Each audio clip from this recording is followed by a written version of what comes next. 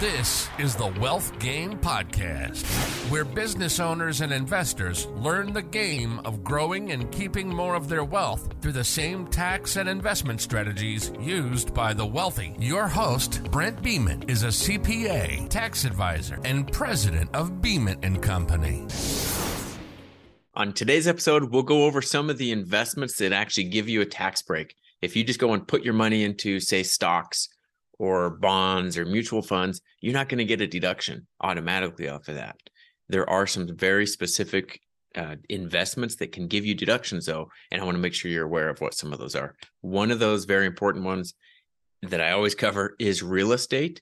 Another one would be oil and gas investments. And another one, which is a really broad category, that is investment into businesses. So there's a lot of different ways you can do that.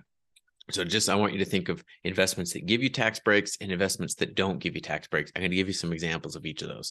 So back into the real estate, we'll start out how that goes. In some of the previous podcasts, I've talked about like whether you're a passive investor or an active investor. If you're getting into short-term rentals, into long-term rentals, there are some very specific calculations on when that works and when it could apply to you. But that's a type of investment that does give you tax break. The main reason for that is, well, one, because of the operating expenses, just the cost of running a rental business or rental properties. The other one is the depreciation, which is a huge component of calculating your tax breaks with investments in real estate.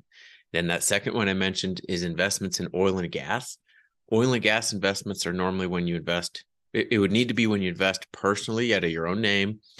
You can get up to about an 80 or 85% deduction on the money that goes into that investment in the first year.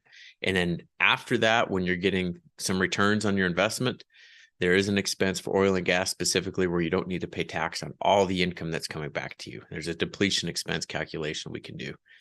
And then the business investment one, this one I love. It can get really complex with the types of businesses you can get into.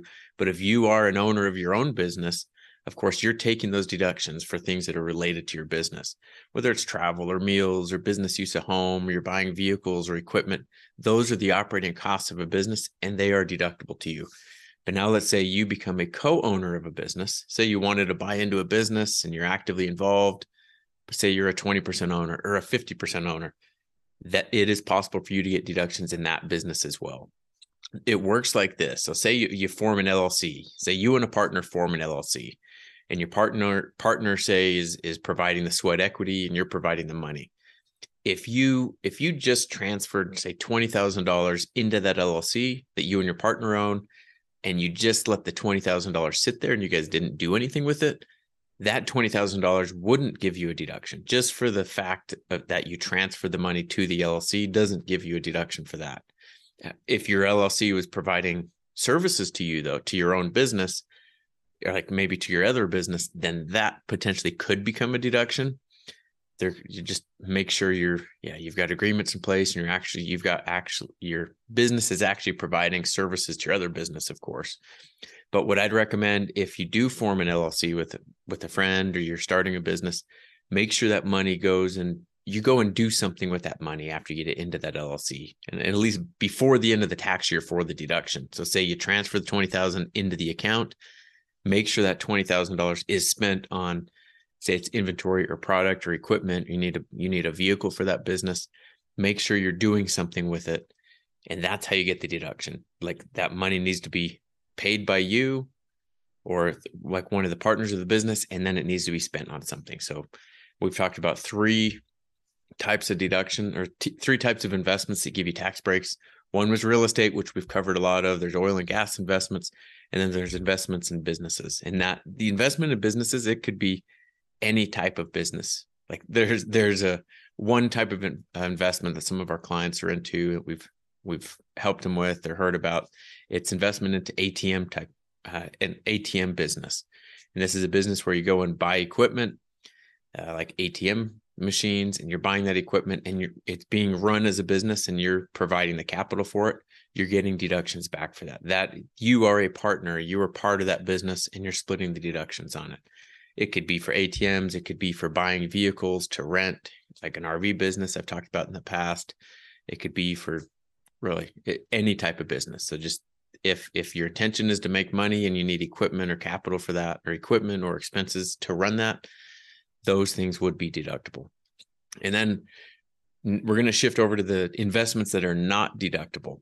So you hear of like people want to get into investing, and at the same time, they want to get tax deductions for it. Just make sure you know where that line is split. So if you were just putting money away into stocks in your personal investment account, or you're getting into CDs, or if you're basically just putting money into savings account, that's not a business, not real estate, not like an operating business, then you're likely not getting a deduction for that.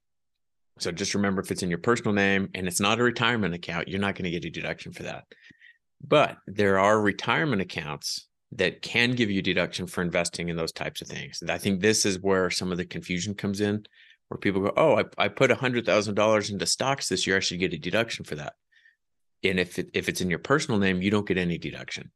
If it's, say, through a SEP IRA or a solo 401k account where you've put money out of your business and into that retirement account, that transfer is deductible when it goes from your business or personal account when you're self-employed into those retirement accounts. That's deductible.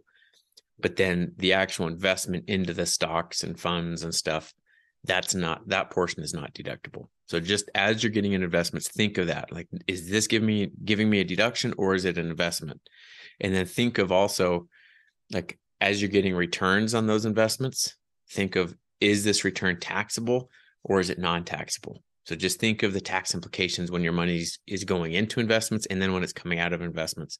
Just plan for and think about just the implications of the taxes, because it can have huge impacts on your returns. But please feel free to reach out if you have any questions on this or anything else related to it. Thank you for listening to today's episode. Be sure to subscribe, and please provide a review of what you thought of this episode. For specific topic requests or questions to be covered, please email questions@wealthgamepodcast.com.